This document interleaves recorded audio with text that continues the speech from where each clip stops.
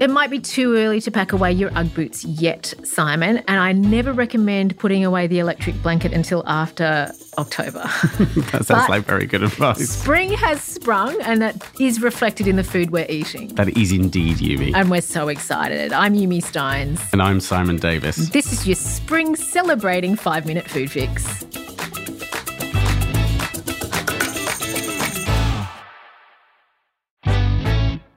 Simon, spring means all kinds of things, but culinarily it means eating flowers. It can be eating flowers, Yumi. Yes, it certainly means eating lots more green things. And that's very, very exciting because the ground is starting to warm up. Things are starting to grow. And we're starting to get a bit more variety in our diets, which is great. One of the things I enjoy about your perspective and sharing it on this podcast is because you come from England, you've had a different experience of the seasons and foods, of course. But how was spring in England? That's true. Spring in England was very cold, generally as a rule, and rather grey. But most seasons in England are. In terms of food and seasonal eating, it's actually quite a quiet time of year because early spring anyway, the ground hasn't really warmed up properly yet and things haven't grown and started to flourish. So you're sort of in this gap where all that lovely green stuff like asparagus and broad bean shoots and peas and things are still a little way off. Okay, but here in Australia, it's a totally different kind of experience with spring. That's true. Australia is such a big country. There's so many different climates. You can eat most of those things over a much longer period of time. So let's celebrate what we can eat as crops start to burst out of the earth. One of my favourites is rhubarb. It's so seasonal. It's here for such a short amount of time. It's got this crazy colour, pinky, blushy, rosé sort of deliciousness. It does indeed. And sometimes you can actually force it. You can grow it underneath a pot and then it's really like bright candy pink, which is absolutely beautiful. But the normal one you find here is a deeper red.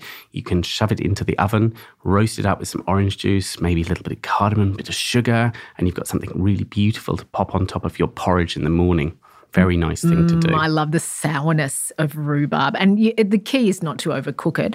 Asparagus is another one of those spring harvests. But let's talk about something that's around pretty much all year round, but is the most cheap and available this time of year. Yeah, absolutely. That would be Asian greens over here in Australia. So you've got a lovely plethora of different greens to eat. There's choy sum, kailan, wombok, daikon, okra. They're all in their best form now in spring, and they're fantastically easily available, and they are not too expensive either. So I would go and hunt one of those out. One of my favorites is bok choy, and I would cook it, stir fry it with a bit of garlic and soy. That's after I'd washed and quartered it. And I would put it in a wok with a teaspoon of oil over a very high heat for a couple of minutes until wilted. And then a teaspoon of chopped garlic, a couple of teaspoons of honey and a tablespoon of soy sauce. And 2 more minutes until it's tender and lovely. Yum. Yeah. So honey is unusual. Tiny little bit of honey, just for a little bit of sweetness there with the soy sauce. Could I use mirin or something You absolutely instead? could. Yeah. Sweet soy sauce would be really lovely. Now, there's a trick with these earth-grown vegetables is that sometimes they do draw up some dirt with them as they grow. So when you're preparing the vegetable, you don't want to keep the dirt in there, do you? You sort of have to keep an eye out for it. Yeah, you want to trim the bottom of your bok choy before you go and maybe give it a little bit of a wash. Yeah. Definitely. You don't want to be eating that. It doesn't go deep in. So usually if you check the outer 6 or so leaves, you'll be okay. You should be.